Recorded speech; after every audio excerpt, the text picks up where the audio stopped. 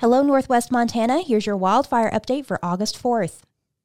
The U.S. Air Quality Index lists Kalispell's air quality as unhealthy today as nearby fires grow in size. The Ridge Fire burning 6 miles southeast of Hungry Horse more than doubled since yesterday, growing to 1,576 acres burned. Flathead National Forest officials closed Forest Service Road 38, which runs along the east side of the reservoir. There is also an evacuation notice for public users in the National Forest from junction of Forest Service Road 497 and Forest Service Road 38. This is a full suppression fire, and crews are implementing fuel breaks on the west side of the fire where it is closest to private property and communities. The Narada fire near Elmo was active on Thursday on the northeast, south, and southeast perimeters. It is currently at 14,816 acres. The Lake County Sheriff's Office has placed the Walking Horse Lane area in pre-evacuation status and the town of Elmo in ready status.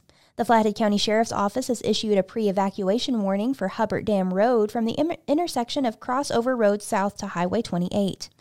A mandatory evacuation remains in place from the top of the pass on Browns Meadow Road south to Highway 28. This mandatory evacuation also includes Cofford Ridge Road. A community meeting for the Big Knife, Narada, and Mill Pocket fires will be held at the Elmo Community Center tonight at 6 p.m. This meeting will be broadcast live on the CSKT Division of Fire Facebook page. The Tin Soldier Complex fire is burning 17 miles east of Swan Lake and is 2,368 acres in size. It's located in the Spotted Bear Ranger District of the Flathead National Forest.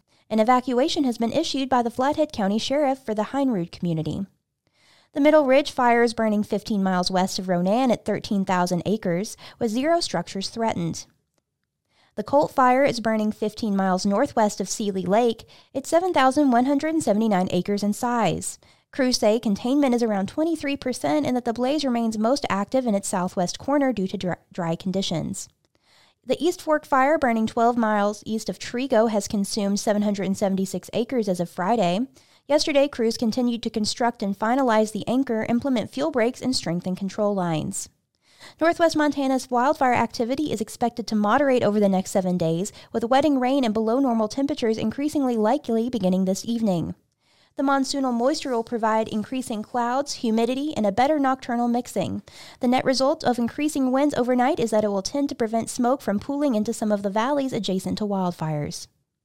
Please check in with us on Monday as we continue to update the situation, and be sure to read the Daily Interlake for more detailed information.